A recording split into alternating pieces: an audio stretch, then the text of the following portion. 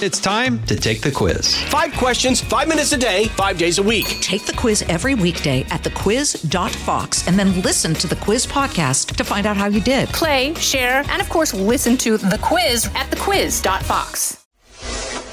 This is the Fox News Rundown. Extra. I'm Dave Anthony. Today, someone who claims he's just a guy who had a bad day at work. Everyone else calls him a hero. A wounded warrior who's endured more pain, overcome more obstacles, just to be alive than most of us could ever even imagine. Israel Del Toro Jr., known to most as DT, a retired U.S. Air Force Master Sergeant who finally wrote a book about his incredible story. It's titled A Patriot's Promise, and it was just released on the 4th of July, the same day we put out our Rundown podcast featuring DT. But as compelling as his story was in that segment, there's way more we did not have time to include from the conversation I was honored to have with DT, who's turned a horrific injury during the war in Afghanistan that left him badly burned and scarred for life into a story of perseverance and inspiration. Thank you for being here. Please keep coming back for more of the Rundown and these Rundown Extra Full interviews. To DT, thank you for your service to our country. And now here he is, Israel Del Toro Jr. on the Fox News Rundown Extra.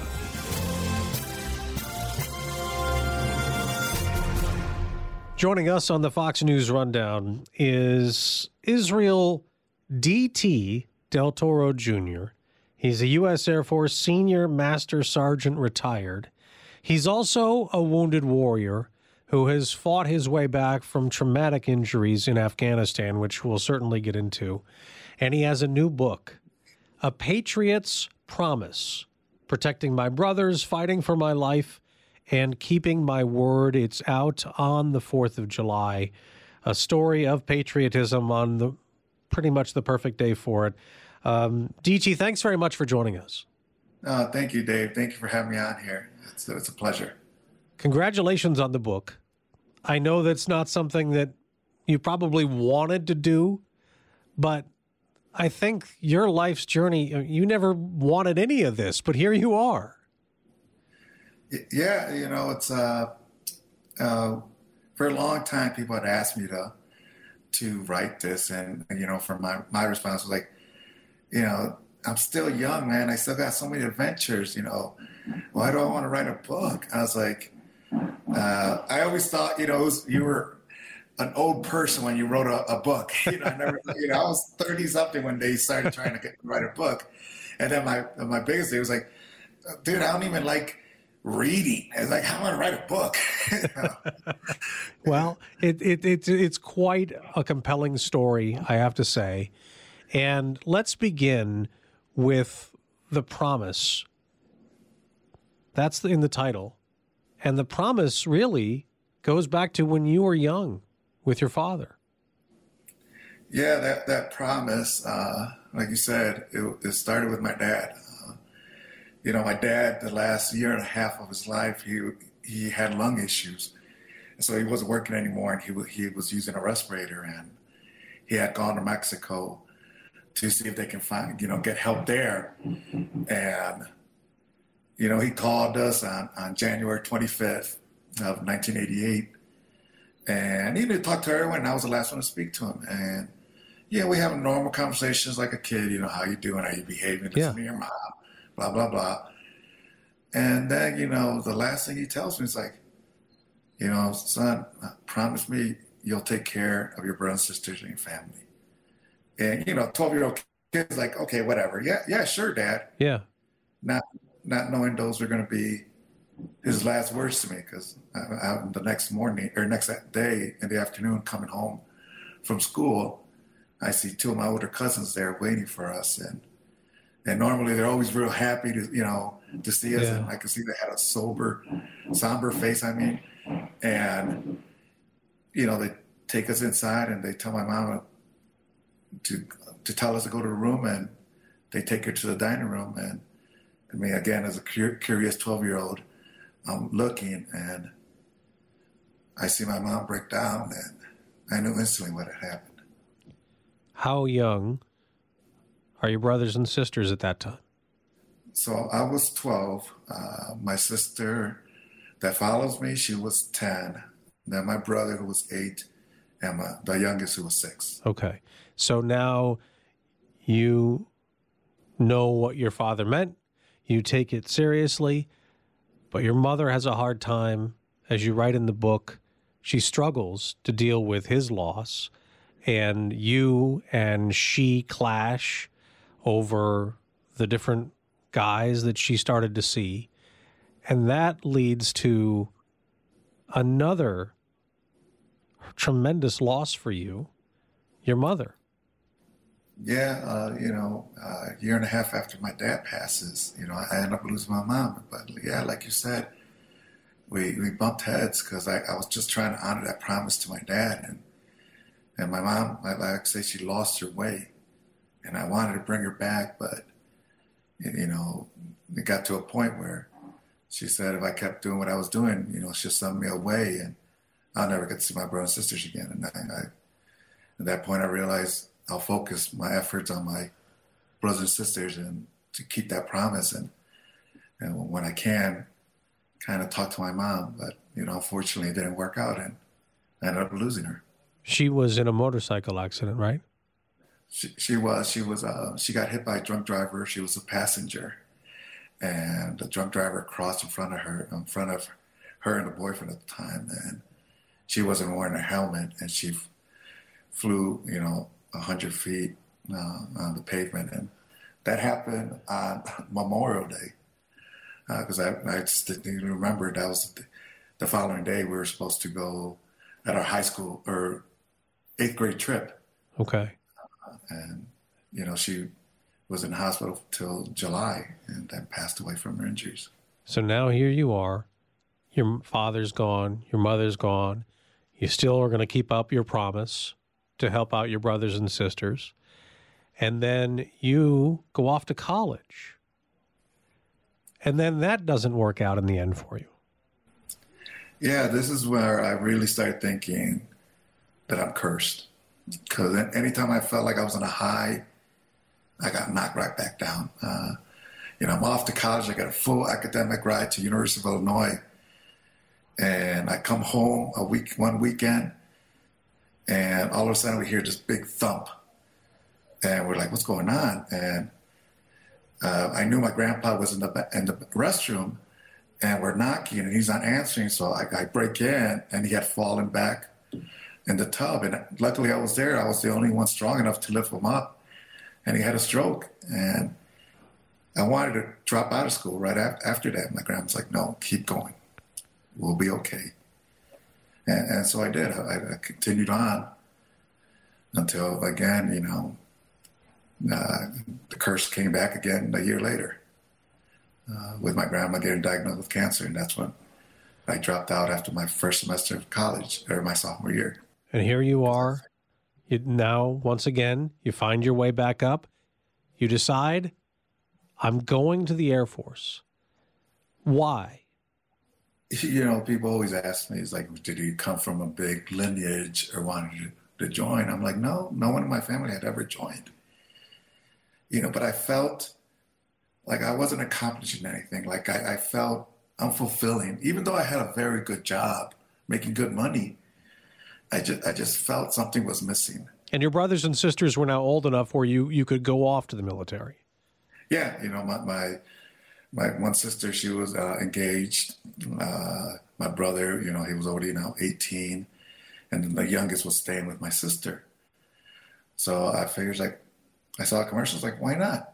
No one's ever done it. And I grew up in the era of Rambo. Oh, yeah. With the long hair. Oh, yeah, absolutely. Body. Obviously I don't have the long hair anymore, or my son likes to have the dad bod. but that's who I wanted to be. We grew up watching that, and I joined. And so you don't just get in the Air Force. You get involved in very difficult, hard combat. You go to Afghanistan. Yeah, yes, sir. I joined one of the special warfare career fields in the Air Force, because I always wanted to be that guy that when I was old and crusty, and I'm sitting on a rocking chair, my grandchildren ask me, "Grandpa, what you do in the military?" I was like, I want to have that raspy old man voice, which I kind of already have now because of my burns. And sit there's like, I killed a lot of mofos. That's what I wanted to be. So not taking anything away from the other career fields, but I just wanted to be that. Yeah. So I joined. That Rambo thing again. The Rambo thing came back. Yeah. All right. Now, you are married at this point. You write in the book about the difficulty with your wife getting into the United States. She's in Mexico. That's where you met and got married. You leave her behind. Obviously, you're on a mission in Afghanistan. Then it goes horribly wrong. What happens in Afghanistan? Yeah, so the night prior, I'd like to say it was like the calming before the storm. I remember it was my turn to watch. We were doing an hour watch, 2 hour sleep.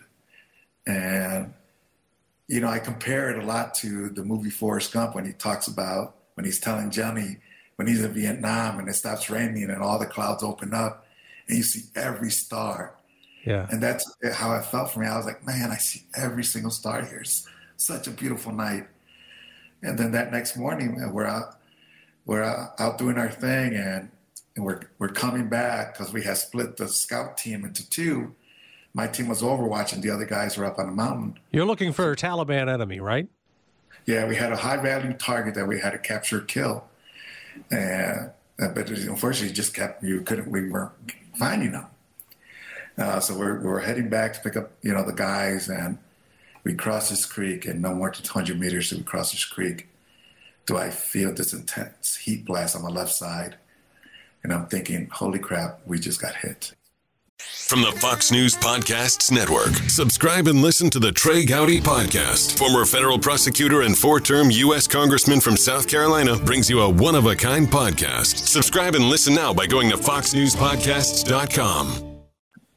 And so it was a roadside bomb, correct? Yes, sir. It was an IED that exploded under my vehicle. And you wrote in the book that you got out. Like, you got out of the vehicle, but you were on fire. Yeah, people always talk about how their life flashes in front of them, and I never really believed that. But when I got hit, my life felt like a little movie reel. Like all these images, were popping in, but the most distinct ones that I remember were things that hadn't happened yet. Like, me and my wife finally getting married by the Catholic Church after our third attempt. Like a formal ceremony. Formal ceremony, because every time we tried, I deployed to some location. Yeah. And then us honeymooning in Greece. But the most important one was me teaching my son how to play ball, because I love baseball. How old was your son at the time of the accident? 3 years old. 3. He had just turned 3. And something tells me, get out of this truck. And I get out of the truck. But like you said, I got out of the truck. I was fired from head to toe. Jeez. So I tried and turned to that creek that was behind me. But as I was running, those flames overtook me and I collapsed. And I'm thinking, this is it. I'm going to break my promise to my family that I'll always come back. I want to break my promise to my son that I'll never let him grow up without his dad like I did. But most importantly, I was going to break my promise to my dad that I always take care of my family. But you didn't. And I was amazed reading your account of that day. You are lying in freezing cold water because that's where you needed to be because of your burns. Right. And you continued your role helping because you weren't the only one wounded there. And you had to call in medics, and you still had to do your mission, and you were there, burned in horrible condition, and you were still doing your job. Yeah, that promise obviously first started with my mom and my brothers and sisters, and then when losing my mom, my brothers and sisters, and then, it evolved to, my military friends. And yeah, I was Air Force, they were Army, but when we're all out there, we're all family. We're all brothers and sisters, and we take care of each other. So even though I was hurt, my guys were calling, hey, we need close air support. We need CAS. Where's Gunslinger? That happened to be my call sign. And I was like, I got to honor that promise again to my dad. I got to take care of my family. So I had to figure out what to do because my radios were destroyed. My backup radios were also destroyed. But luckily, one of the scout members had a radio called Numbitter. And I told him pretty much, get on this frequency, repeat what I say so we can get some help in here. And they finally came to you. They kept you awake because they feared you wouldn't wake back up if you went to sleep. You finally did, though, lose consciousness. I did. Once we landed in our FOB, went to the hospital, and the doctor cutting off my watch and telling me, you're going to be okay. And that was December 4th, 2005. I wake up March of 2006. 4 months I was in a coma. 4 months in a coma. While you are lying in that bed, your wife makes it finally to the United States, finally gets there, and finally gets to see you. Yeah. Anytime, like when I do speaking and I tell my story, because a lot of people, that's what they want to hear, the story. Sure. The journey.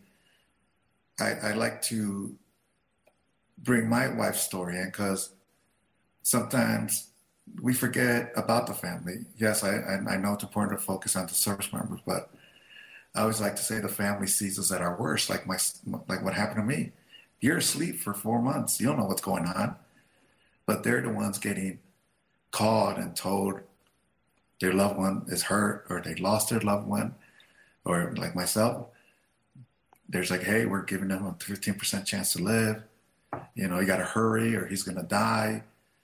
And they're making decisions on, hey, we got to, as you can see, we got to amputate fingers because if we don't, the infection will get worse and it could probably kill them. She had to make that decision for you to amputate those fingers. You weren't awake for that. She had to make that call for you. There were lots of decisions that she had to make, and she fought with your own brothers and sisters, as you wrote in the book, which I know was very painful to you. But that's not unique, is it? It's not. It's, you know, we always like to think that our families and times like that will be united, that will be one, right? For the family member that's in dire strait. And I thought that. I believed that until the day I heard families fighting, and you know, I was with the volunteers, like, thank God that didn't happen to my family, and her telling me like it did. Yeah. And I remember I was so upset. You know, I was ticked, and I went to my wife, and she still would deny it. She didn't want me to know that. She wanted to keep that all to herself.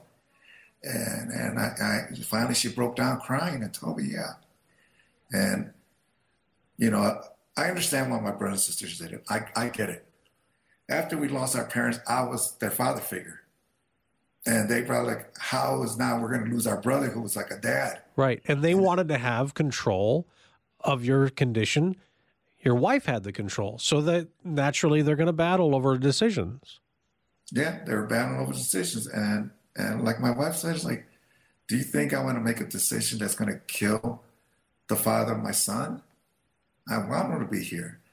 And like I said, once I found out I called my brothers and sisters, my family, and told them, I love you guys. I love you with all my heart, but my wife, my son are my priority. And if you can't respect what my wife did, I'm sorry.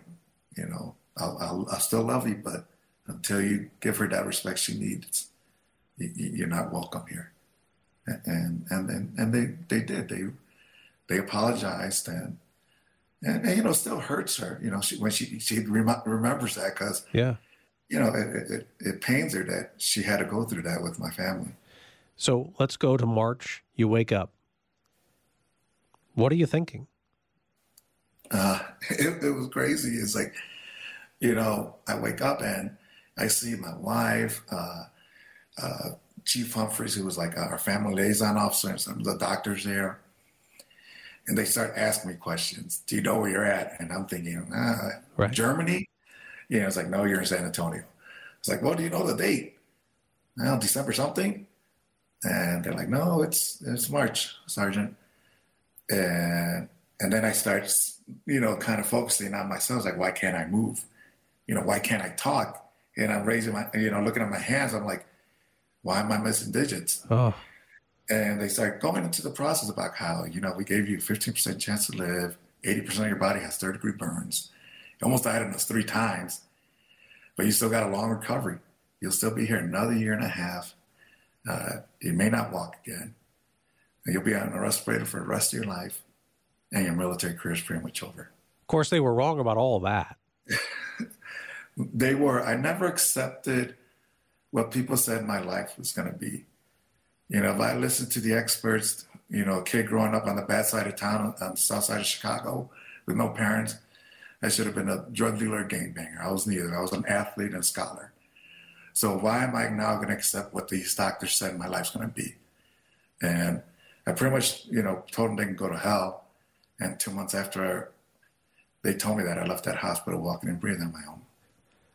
Also compelling in this book, you talk a lot about the recovery process. All of those injuries and the horror of your recovery. There was only one day, you said, that you wanted to give up. Only one.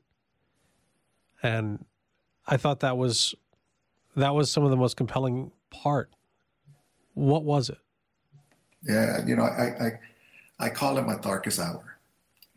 You know, people have asked me, did you ever wish you died? And I was like, never, except from one time. People don't realize, they look at this and they think this is what I looked like when I, you know, woke up. But this is over 100-something procedures. You know, how many surgeries have you had? About 150 now total. Oh, wow. You know, I had no nose, I had no upper lip. So this ain't what I look like. So when you're burned, they cover up the mirrors because they want to ease you into your new transition of what you look like. Okay, so you didn't see anything for months. Don't see anything. And obviously, I can see my body. It's not the same. Right. But for some reason in my head, I was like, well, yeah, I probably got some singed hair, you know, but I still kind of look myself. And I remember I needed to go to the restroom, and my wife was helping me, and Gary, who I call my guardian angel, who was my therapist, physical therapist, they're helping me. And I slipped, and one of them grabbed the towel that was covering the mirror, and I see myself, and I break down. And I said, I should have died. You should have let me die. And it wasn't a vanity thing. It really wasn't. It was like... Well, shocking. It was shocking. I was like, if I'm 30 years old and I think I'm a monster, what's my 3-year-old son going to think? You know, my son was my spark. I always say we all have a spark that drives us, that keeps us going. Yeah. And sometimes you can find it on your own, and sometimes you need help. But you hadn't seen your son yet, and through any of this. I hadn't. The last time I saw my son was on his birthday, on August of 2005. The year before, months before what happened in Afghanistan. Months before, because this was like end of April, beginning of May when I saw myself, and I broke down because I said, it's not of anything. If I think I'm a monster, what's my 3-year-old son going to think? And I just wanted to die. I was like, I should have died. And my wife was trying to console me. Gary was trying to console me. And I just didn't want to hear it. I was like, I should have just died. And then Gary says, a thing I'll never forget. And I'm so grateful to him. I was like, DT, all your son wants is to see his dad again. That's all your boy wants. And that calmed me down, and that kind of got me back, because they even tried to use the whole, you don't realize how many people you inspire, you motivate, how you don't give up. But I just didn't care. I don't care. And that's before you've inspired so many more people since with your story, and you continue to, obviously, with the book. Take us to that moment when you finally did get to see your son. So I'm out of the hospital, and I'm coming home for the first time. And again, I remember a bunch of my teammates were there, my aunt, my brothers and sisters, my wife. And I walk in, and I look like a mummy. I really did, because you're all wrapped up. All I had was a baseball hat on, and my wife's like, "Hey, Weddle," which that's my son's nickname, Weddle, and it's like, "Bobby's here," and he comes running out, and I hear his little feet. He ran like a little penguin, you know. He comes running out, and he sees me and stops. And all of this fear that I thought I had, that what I was thinking when I saw myself, came rushing back in. Yeah, because he's looking at you, and he's trying to figure it out. Yeah, and he just tilts his head to the side and says, "Papi?" I said, "Yeah, mijo." And comes up, gives me the most amazing hug, the most amazing moment I've ever had besides seeing him being born. And I remember my wife's like, "Don't hurt your dad." And I'm like, "Shut up, woman, let me hold my boy." and Gary was right. All my boy wanted was his dad back. That's all he cared. And it was a great moment. So then you go through your arduous recovery, your journey, and then you find out that during your time in your coma, you were honored with a Purple Heart. The President of the United States was bedside, and you didn't know. Yeah, it was crazy, because I remember when I was still in the hospital, I see guys getting their Purple Heart. Yeah. No one really wants to get that. And a lot of times you're out of the fight. You're injured. Even though it's the oldest medal in the nation, no one really wants it. But I saw everyone getting it, and I'm like, "Hey, am I going to get one?" And I remember they're like, "You already got it." I'm like, "When did I get it? Who gave it to me?" It was like, "Well, DT, you were still in a coma, and it was President Bush." I was like, "Oh, I wish I could have remembered that." Yeah. So he came to your room, he met your wife, and I mean, this wasn't in front of television cameras or anything like that, right? This was just in your room with everyone who was giving you care. Yeah, he never wanted any cameras around when he was visiting the guys. He's like, "This is my time with my service members, my team." And I remember my wife telling me, like, when they were giving her like the briefing, meet the president, don't hug him, shake his hand, because we want to get him in and out. And he comes to her. And I guess someone had told him the story of what she went through. Yeah. And he just talks to her in Spanish. And my wife tries to shake his hand. And he's like, no, gives her a hug. And it's like, I'm here for you and your husband. And they go in the room, and he spends 20 minutes in my room just talking to me. And people, again, don't realize when you're severely burned, you get skinned alive. Because it ain't the burns that kill you, it's the infection. So when you lose that outer layer of skin, they keep your room at like 97 degrees. 97 degrees. 97 degrees. And anyone that comes in has to be covered from head to toe. And for him to stay there 20 minutes, longer than some of my family members ever did. I tell people, you may not agree with his politics or whatever, but you'll never take away the love he had for his guys. And for him to stay there 20 minutes meant a lot. And you've formed a relationship with him. You've since met him, of course. And you could text him now if you wanted. You could call him right now if you wanted, right? I mean, you had that kind of relationship with him. Yeah, we became good friends. After all these years, he'll call me once in a while, see how I'm doing.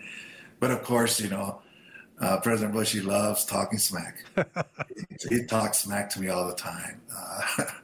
And I remember, on one trip, he had done his Portraits of Courage where he painted me. And we were going to go, he asked me to go with him to promote it. And we're flying back, and he's just busting my chops. And I'm like, "You know what, sir? I'm going to kick your ass." and his chief of staff, Fred, he looks to the Secret Service like, "Hey, man, he just threatened the president." Well, all these guys know who I am because I've been around him so much. And they're like, they'll be okay. Well, you have taken your story and you have made a recovery that's incredible in the sense that you went back into the Air Force, correct? I did. What did you do? So obviously I wanted to continue to serve. And people always ask me, why, DT? Because I was already starting to kind of do a lot of the speaking. And they're like, you know, they make a lot of money. And yes, they do. I understand that. You know, public security make, you know, the high ends, they're making up 3 figures or 6 figures. But I used to say, it's like, there are so many people out there that make so much money and hate their job. So why am I going to give up something I love? I love serving. I love being a TACP. I love being in the Air Force. Why am I going to give that up for some money? And so, you know, I fought to stay in, and I knew I couldn't be an operator. I knew that. Yeah. I couldn't be downrange. Even if they asked me, I would go in a heartbeat. No more deployment, nothing like that. No more deployments, unless we became like Star Wars, and I get a cool Luke Skywalker hand, and I use the Jedi mind trick on everyone. But we're not there. But I knew I could teach. I can get the next generation of operators going. Yeah. So, you know, I was able to convince them, and on February 2010, I became the first 100% disabled airman to re-enlist in the Air Force. You also started working in adaptive sports, and that has led you to world records. You are with royalty. You became friends with Prince Harry, the Invictus Games. I mean, you've done so much. Talk about the sports part and what that means to you. You know, so when you're going through recovery, they introduce you to adaptive sports because a lot of us were athletes. And when we look at ourselves, we're thinking, how are we going to be able to do the sports that we love? Because, you know, when you're not injured or you're not in that world, you don't know about adaptive sports. So they introduce you to kind of get you back into society. So I started, you know, playing these sports, you know, from track and field, throwing to shooting to sitting volleyball and to cycling. And I started to excel. I started to get good in it. I started to win. And like you said, I started breaking world records in throwing. What are your records in? So my world records, and for my class, which is an F-45, is shot put, discus, and javelin. I'm on all 3. Wow. And you still do all that work? You still work out and all that? I still work out. You know, this morning I was in the gym, you know, by 6 o'clock, I was in the gym getting my workout in because that's my thing. I got to get it in. And so what do you want to continue to do? What's your future? You know, now since I've retired, you know, I like speaking. I really do. I like going out there. Well, you're great at it. You tell a compelling story. Yeah, because I saw it as that promise that I made to my dad. Now it's to anyone that needs it, that needs to hear the journey I went through to help them find their spark. So when they get to a bad situation, they can things like, you know what, DT did it. I'm going to do it too. I'm going to beat this. Because, you know, we all have bad days. Don't get me wrong. I had a bad day. You had as bad a day as possible. Right. I went from a 200-pound muscle head to 115 pounds. I kind of look like a podcast host. It's amazing. It really is. It really is. But so for me to be able to go out and tell my story and meet people, it's almost therapeutical for me. And I'm a realist. I know I'm not going to touch everybody. But those 1 or 2 that really, truly need it, or they feel like they've given up, all that pain, all that suffering, all those obstacles thrown in front of me is worth it. Yeah. To help that person and to continue honoring that promise to my dad. Now, some of the wounds are mental, PTSD, and are you able to connect with those service members who've dealt with that? I do, you know, because a lot of times, you know, it is mental. You know, when you're giving up, it's in here. It's not in the strength that you have physically. You know, I like to quote, I remember Bruce Smith when they asked him how hard is football. It's like it's 96% mental, 4% physical. And that's what it is. It's people, it's in their head. And if you're able to talk to them and help them, and sometimes you end up losing friends, even though you think they're up there. This past year I lost a good friend, Joe Camp, the first Ranger amputee to ever head back downrange multiple times. No one would have thought he would have done what he did. But we just try and continue to be there for our friends and help people as much as we can. Have you accepted when people call you a hero at this point? It's still weird for me. I remember when they were trying to think of a title for the book, I knew I had to have the word promise in there. Right. That was a whole thing, promise. Right. And they wanted to use a hero's promise. And for me, it's like, no, if maybe someone was writing a book about me, okay, that's them. But for me, I'm writing about what I went through. I felt kind of like a pompous, but I didn't want to. That was like, no. And like you said, I still feels weird. It's like, I'm just DT, man. I just hang out with my friends, play some Call of Duty with them, talk smack, maybe drink some, bourbon and Coke. That's just me. It's like it's still hard for me to accept that people see me in that light, because I just see myself as me. Yeah, you're right. You still think you're just a dude who had a bad day at work. Well, when I read the book and I've heard your story, I think it's a lot greater than that. The book is A Patriot's Promise: Protecting My Brothers, Fighting for My Life, Keeping My Word. It's out brand new July 4th. Israel D.T. Del Toro Jr., now U.S. Air Force Senior Master Sergeant, Wounded Warrior, Purple Heart recipient. Thank you so much for your time. Really appreciate it. No, thank you, Dave. Thank you for having me here. And thank you for being able to, show the world a promise I made to my dad and how that helped me, and hopefully it can help them. Well, it's super inspiring, I have to admit. And I have to tell you, I thought it was a great book, and I thank you for the time. Thank you, Dave. You've been listening to the Fox News Rundown. And now, stay up to date by subscribing to this podcast at foxnewspodcasts.com. Listen ad-free on Fox News Podcasts Plus on Apple Podcasts. And Prime members can listen to the show ad-free on Amazon Music. And for up-to-the-minute news, go to foxnews.com. Hey, it's Will Kane, co-host of Fox & Friends Weekend. Join me as I share my thoughts on a wide range of topics, from sports and pop culture to politics and business. The Will Kane Podcast. Subscribe and listen now at foxnewspodcasts.com or wherever you get your podcasts.